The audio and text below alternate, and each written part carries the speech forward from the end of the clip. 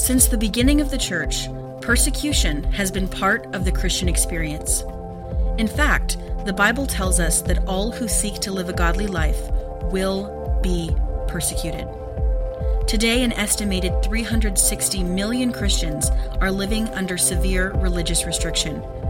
On this podcast, we share their stories, and we answer the question, how can American Christians live as Christ in an increasingly hostile culture?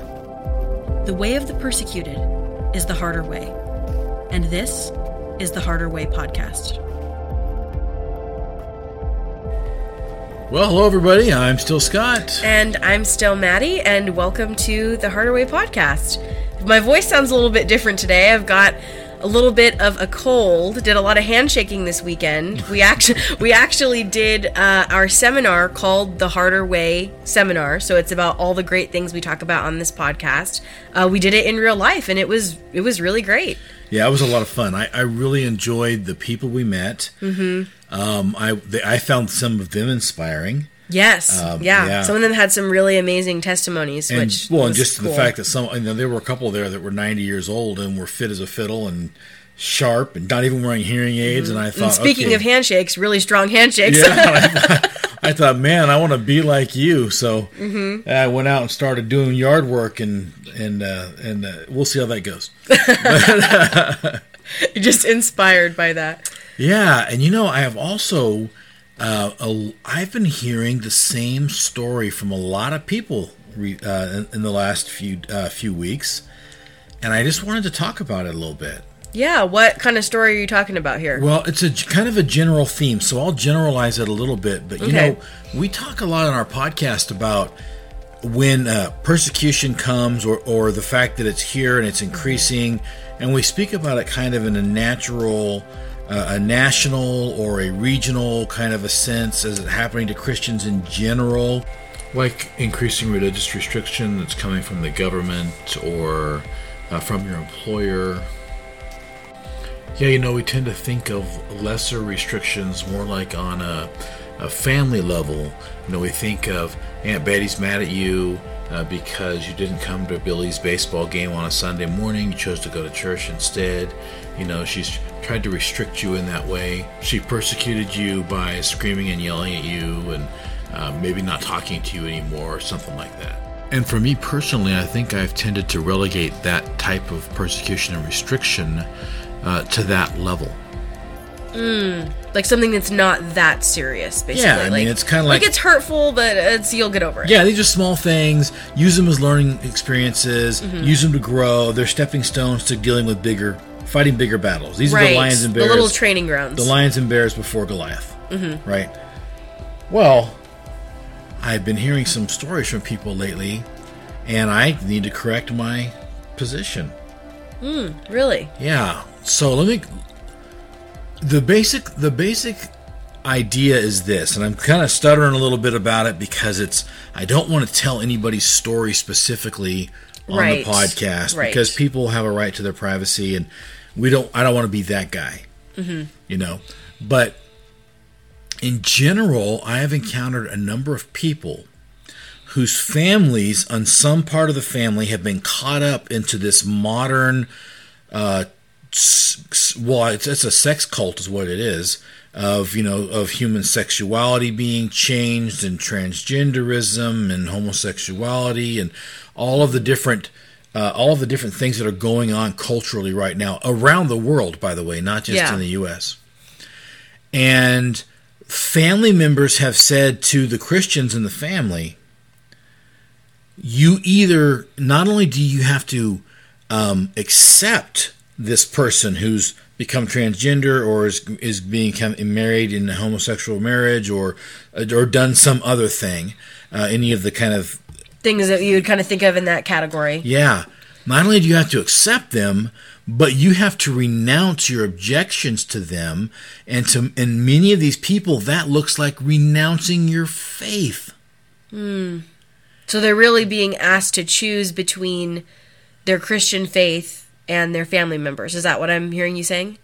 And it gets worse. Yes, and it gets worse. It gets worse. Okay. Ugh. It gets worse. People who, and this is not just one person, these are multiples of people.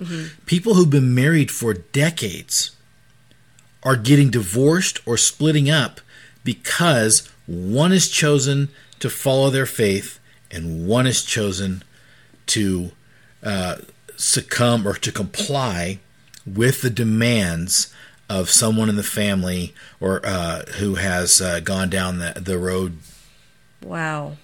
of our culture. Wow. That is, I mean, it's absolutely heartbreaking thinking about that, because if you're, the spouse or the parent or the sibling who says, I have to choose my faith, then you're losing your family.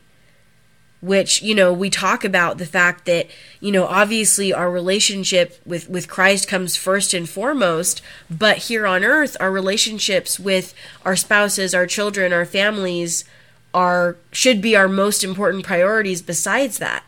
And so for those things to be taken away, for you to be forced to choose and then left kind of in the lurch on your own, I can't imagine the amount of faith that it takes to make that choice, to say, you know what, I'm going to choose the harder way, and I have to choose my faith, I have to choose my Savior over the people that I love most in this world. Yeah, and I think this is why persecution has such a powerful and purifying effect on the church. And we always go back to this. We saw this a little bit in COVID, where the government placed restrictions on the church.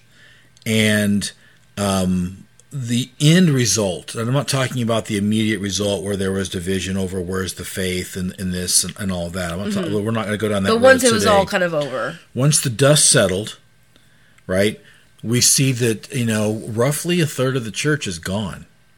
Because they stopped going to church during COVID, and then they realized, my life's not really any worse off for not going. Or I guess it's really not as important to me as I thought it was. And so they just never came back. Yeah, it's crazy. And so it's not crazy, it's expected. Right. Yeah. We say, that's so crazy, but really if you listen to any of our podcasts, we talk about that kind of thing a lot, that those sorts of restrictions can have that purifying effect, because there are people that are in your church. This is for all the pastors out there. Don't assume that every person that is a member of your church is a true believer, is a true Christian, because there are people that are just kind of going through the motions, that are just kind of going to hang out, going for the programs. Well, here's an example. As a person who, I've been married to your mom for over 30 years, but I thought I was in love several times before I met your mom. Then when I met her, I knew within a very short period of time. I knew within weeks of meeting her, if I even allow myself to get close to this girl, I'm never going to want to be away from her. I'm going to love her for the rest of my life. I just knew it. And once we decided we were going to start dating, it was over at that point. Making wedding plans within a month. Wow. We were married within 9 months of the time we started dating. Wow. And we would have been married sooner if it would have been more plausible just to get everybody together and get to some place to do the wedding. And we did a regular wedding and all that. Right. Yeah. And I think that has a correlation to what we see in the church. Okay. So because you said there's people in your church that they're just kind of going along through the motions. Yeah. We might say like false converts, I guess, if you want to use that phrase. Right. And those phrases are all, to me, they're kind of harsh. Yeah. I'm a person who tends to speak harshly in general. More anyway, blunt, so I'm blunt.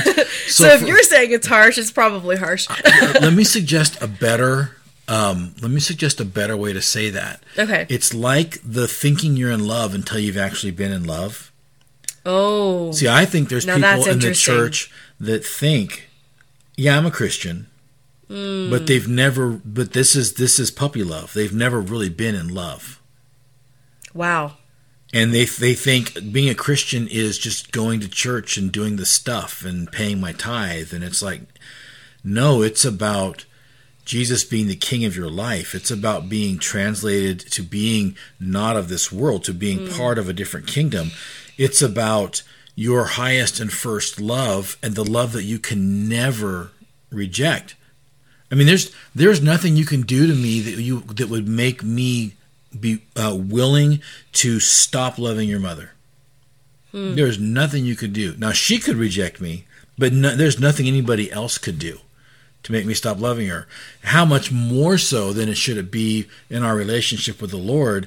Right. There's nothing anybody could do. And it's not like, because it's not like I'm saying I'm so tough or I'm so strong or my love is so great. It's not that.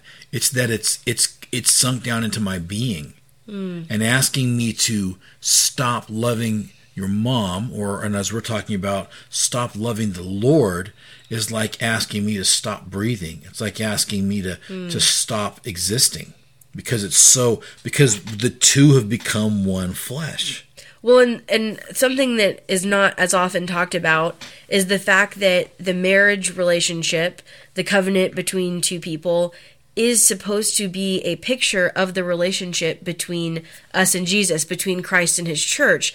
And so, kind of like you said, how much greater then should our love and devotion be to Christ? And even more so if we want to think about his love and devotion to us as something we can't even understand or fathom. Right. And so my love, and this is scriptural, it's a scripture, it's often misunderstood, but my love for your mother, or my love for Jesus compared to your mother, should be so great that if you put them on a scale, you would say, "Oh, do you hate their mother?" Because not that I would hate her, but that it's so far beyond. And of course, I want your mom to have that same love for Jesus. But I think that when we have these kinds of trials, these kinds of restrictions that people want to place on us, these kinds of choices that come our way, it can get that's when the rubber meets the road, as it were, and that's when we find out, do I really love Jesus? Am I really a Christian? I think that's when that time when Jesus says, in those days, people will say, "Lord, Lord, didn't we do this, that, and the other thing?" And I'll say, "Away from you, I never knew you." I think we experience that. And I think some of these couples that I'm mentioning are experiencing that right now, where they're kind of like, "Yeah, wasn't I a pastor's wife for 40 years, and didn't I do this and that, and didn't I go on mission trips, and didn't I tithe?" And the Lord's like, "Yeah, I never knew you." Wow. Because if I did, it would not be possible for you to make that choice. It's hard to even think about these kinds of things, and it's crazy to think that these are things that are going on here in America in 2023, that there are people who are being asked this, and that it's people who, I think we kind of get this idea that, oh yeah, if somebody's raised in another religion, this might happen. Like there's a popular Instagram page called Hidden Christians. It's a really great page. This young Indian man who was raised in the Hindu faith, and his family completely rejected him, told him that he, isn't their son anymore. He's rejected their entire cultural identity because he chose Christ. And he encourages other believers who are in similar situations, raised in faiths like Islam, Jehovah's Witness, things like that, who have become Christians. And we think about that, but we don't really think about it happening to people where, maybe the people just aren't really religious. And I think the problem is we don't think about secularism as a religion, but I really think that we need to start categorizing it as a religion, because it's, you have people saying, you need to choose me and my religion, secular humanism, or you can choose to not have me and to keep your Christian faith, but you can't have both. Right. It's insanity. The world is insanity, but it's just really hitting close to home right now. And I'm thinking, wow, I have such compassion for these people, because, just to see marriages break apart over this, or to see families disintegrate over this, right? Because the family is really the smallest unit of the church. Yes. And so you're seeing important truth. Micro church splits over this. You think about the long-range implications. If you think of it as a family tree or as a flow chart, you see it just all of a sudden something splits and goes in different directions. Yeah. I mean, and wow. that continues to split off, and it's a crazy thought. And I think that these people that are in these situations are such an incredible example of what it looks like to choose the harder way. Right. Because as much as it seems dramatic when we talk about things like, stories of people not having medical insurance, stories of people who are relying completely on God for their financial provision and, experiencing miracles, and those things seem crazy. But to me, it seems so much harder and so much crazier to say, okay, I have to choose Christ over my family. To me, that seems about 1,000,000 times harder than any of these other things. Yeah, and I think that's why a lot of these things that we talk about, the practical application of trying to choose the harder way so that we can learn to walk the life of faith, overcome our tendency to control, so that we can conquer our fears. That's why it's highly personalized. Because if you were to say to me, no insurance for you, those kinds of things, I would be like, that's hard. But if you were to say to me, choose the Lord over your grandchildren and your children, I would choose the Lord. Yeah, but it would be the hardest thing you'd ever have to do. It would be like just ripping my heart out and stomping on it in the dirt. It would be horrific. I literally am almost at choking up right now. I'm trying to stop thinking about that. And I've heard that it's funny you mentioned grandchildren, because that's something that I've actually been hearing a lot, is people who have said, yeah, my grandchildren are very much against Christianity. They think Christianity is hateful and bigoted. They have all of these negative connotations of what it means. They, are kind of involved in all of this kind of anti-biblical gender stuff and all this. And they've said, if you don't tell me that what I'm doing is right, not just if you don't love me or if you don't accept me, but if you don't tell me that what I'm doing is right and that God's fine with it, then I'm not going to have a relationship with you, because clearly you don't love me. So you read in Scripture, Paul will say things, for what I for what I passed on to you is what I heard. That Jesus is crucified and resurrected. And I'm paraphrasing, but he's passing on creeds. Yeah. Right. Yeah. And this new cult of sexuality, the secular worldview that's so prevalent right now, has creeds. And so what they're saying is it's no different than somebody coming up to you and saying, you need to say Jesus is Lord, and you need to say I received baptism and then I dunk you in the water and now you're a Christian. Right? That's not a conversion. You're not really a Christian. That's meaningless. No, it was forced. Right? It was forced. forced. So it doesn't mean anything. Okay, but it's the same thing. Is that right now these proto creeds of secular humanism are developing, and the culture, or part of the culture, is demanding that we state the creeds. And we're saying, I'm a Christian. I can't say those things. Right. I can't say that good is bad and bad is good. I can't say that life is precious, but only sometimes. I can't say the image of God is only in some people, or I can see that only some lives have worth. I can't say I can't say those things. I can't declare those things and still be a follower of Jesus. It's not. Right. I don't want to be trouble. I don't want to cause you a problem. I don't want to make your life worse. But I can't repeat the things that I do not believe to be true. Right, because I think it's important to make that distinction between loving someone and being in a relationship with someone, and then disagreeing or saying that the Bible disagrees with a way that they are choosing to live their life or things that they believe.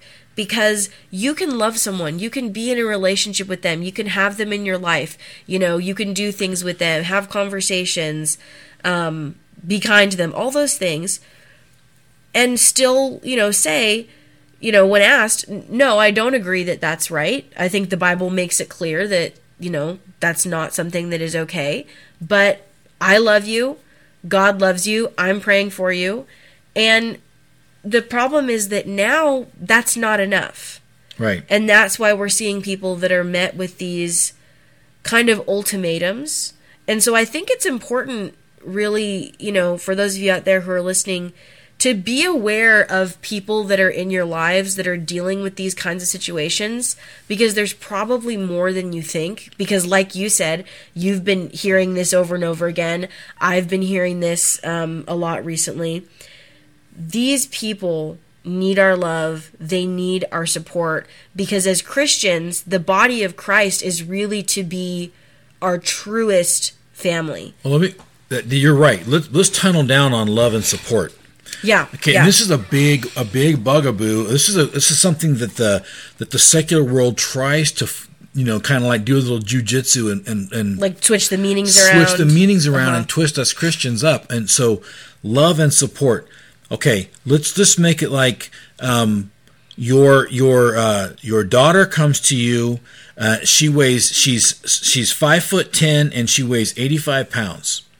She looks like she's on the verge of death, and she says, "Daddy, I have a serious obesity issue, and I want to get gastric bypass surgery to deal with my obesity." And so you say, I want to be loving and supporting. So, sweetheart, let's go down and we're going to find you a doctor who will give you a bypass surgery to help you look the way you think you're supposed to look. Right? And our culture today says that's love and that's support. That's evil. Right. If I love somebody, I have to kindly, gently, respectfully tell them the truth. Not you're a stupid idiot because you think that you are obese when you're clearly severely underweight, or what's wrong with you? Right. You're a disgusting person. Right. Nothing like that. Nothing like that at all. Or even you can't be saved, or you can't be redeemed. Because here's the truth for you: it does not matter what somebody has done, where somebody's at. God can save anyone. Jesus' blood is enough for any of our sins. Yes. Sometimes we think that if we haven't been through, these really intense sins, that we're somehow in less need of a savior than somebody else. But it doesn't matter if you're the little old church lady or you're the serial killer. Does not matter. We're all sinners, and we're all in need of salvation, and God can save any of us. So that needs to be our ultimate objective, is to make sure that, number one, we don't compromise. And the only way you can not compromise, if I'm going to be honest, the only way is to make sure that you are abiding in Christ, because the only way that you're going to have the strength you need is from Him. Right? Right. That's the only way that you're going to be able to have the patience and the kindness and the compassion and the long suffering, all those things that you're going to need to be able to deal with the pressures of the world around you, only are going to be found in Christ. And so if you're not abiding in Him, you will compromise. Well, absolutely. I mean, you really don't stand a chance, because we said earlier, if you're met with, okay, if you don't do this, I'm leaving you. And, you're never going to see your kids again. You're never going to see your grandkids again. We're done. Your family's gone. How could you expect anyone to make that kind of a decision unless they have a deep, personal, intimate relationship with Jesus, where their love and devotion to Him is so much greater than what we would consider the greatest forms of earthly love, right? For our spouses and children and things like that. That's the only way. Well, I think you have to have real belief, which what we've said ties into this idea of belief, because belief has three aspects: intellectual, emotional, and volitional. And a lot of people have the intellectual aspect, and they may even have some of the emotional aspect of belief, but they don't have the volitional, the action part. Living it out. Right, living it out. And action. And here's the thing. I don't feel like we get as much choice in how to live it out as we think we do. A lot of times we'll say, okay, Lord, I believe in you and I feel some kind of way. And so now I'm going to do what I think a Christian should do or be what I think a Christian should be. And the Lord's saying, oh, no. You come to me and I will hand you the things I want to hand you and you will steward them. Mm-hmm. And I'll give you the strength and the instructions you need to steward them. Yep. But you don't get to pick the problem. Right. I do. Because if we did, we'd pick the problems that are the easiest for us to deal with, right? Right. It's like that. But I'll tell you, at the end of the day, the Lord's wisdom is so great that he knows which problems to give us. Because you think about the story of the guy who went to Jesus, and he said, Jesus, the scripture says, I'm supposed to take up my cross and follow you. But this cross that I have is too much for me. I can't bear it. And the Lord says, oh, I understand, son. I understand. Come in this room here, and there's just put your cross down, and there's all the crosses. You can choose a different cross, one that you can bear. And so the guy spends days walking around this massive warehouse, and he sees crosses with barbed wire strapped around them, crosses with razors on them. He sees crosses with nails sticking out, giant crosses that have shark teeth on them. I mean, crazy stuff, right? And he spends days, and finally he comes to this one cross. And he goes, I think I can handle that one. And the Lord says, are you sure, son? And he goes, yeah, I think that's the right cross for me. I mean, if I'm going to follow you and take a cross, I think that's the one I want to take. And he goes, okay, go ahead and take that one. And the guy puts the cross on, and he walks back out of the room, and he says, all right, Lord, I'll follow you with this cross. And Jesus says, okay, son, whatever you say. And the guy says, why are you looking at me funny, Jesus? And he goes, well, that's the same cross you walked in with 3 days ago. Yeah. I mean, and so the Lord knows, he plans the test, he plans the trials, he plans the challenges because he's growing us to be more like himself. He wants us to be dependent upon him. I mean, if you look at Israel as a picture, the nation of Israel as a picture of what the Lord meant, he put them in a place where Israel is located geographically. He put them in a place where they had to be dependent upon him. Militarily, for the water cycle to work, for everything. I mean, that ground. They had to have confidence in God's providence. Yeah, and if they didn't make it. And he puts us in the same kind of a place. He wants us to be in that position. He wants us to be dependent so that we have that great, because ultimately he wants the intimacy, the relationship, the closeness with us. And it's not because of his ego. It's because he knows that's best for us. That's the truth, isn't it? It reminds you, of a story of my grandmother. She caught on fire one time when she was a little girl. Oh. And that was what was, decades before Stop, Drop, and Roll. Yeah. And there was a man who was wearing a long coat, like a trench coat. Mm-hmm. And the man yelled, run to me, run to me. And she just did. And as he ran to her, he wrapped his coat around her and he patted out the fire. And she was only had like first-degree burns. Her clothes were burned and her hair was burned, but her body, she mostly had first-degree burns, a couple little second-degree burns. That was wow. It. And she was on fire, so that could have killed her. No scars, nothing. Wow. And I think that's what the Lord is saying to us is like, you're on fire. And the best thing for you is just to run to me so I can wrap my coat around you, wrap my wings around you, as Jesus describes it in Matthew, and I can put the flames out and I can protect you and I can give you safety. I think that's a really beautiful picture of really the relationship that we should all seek to be having with Christ, of just abiding in him, allowing him to wrap his arms around us, and that's the only way that we're going to be able to be met with these terrible choices and be able to say, this is the hardest thing I've ever had to do, but I'm not going to fight. I'm not going to flee. I'm not going to compromise. I'm going to choose Jesus above everything else, above everyone else. And how in the world is that going to work out? I do not know, but God knows. 7 words of faith. Amen.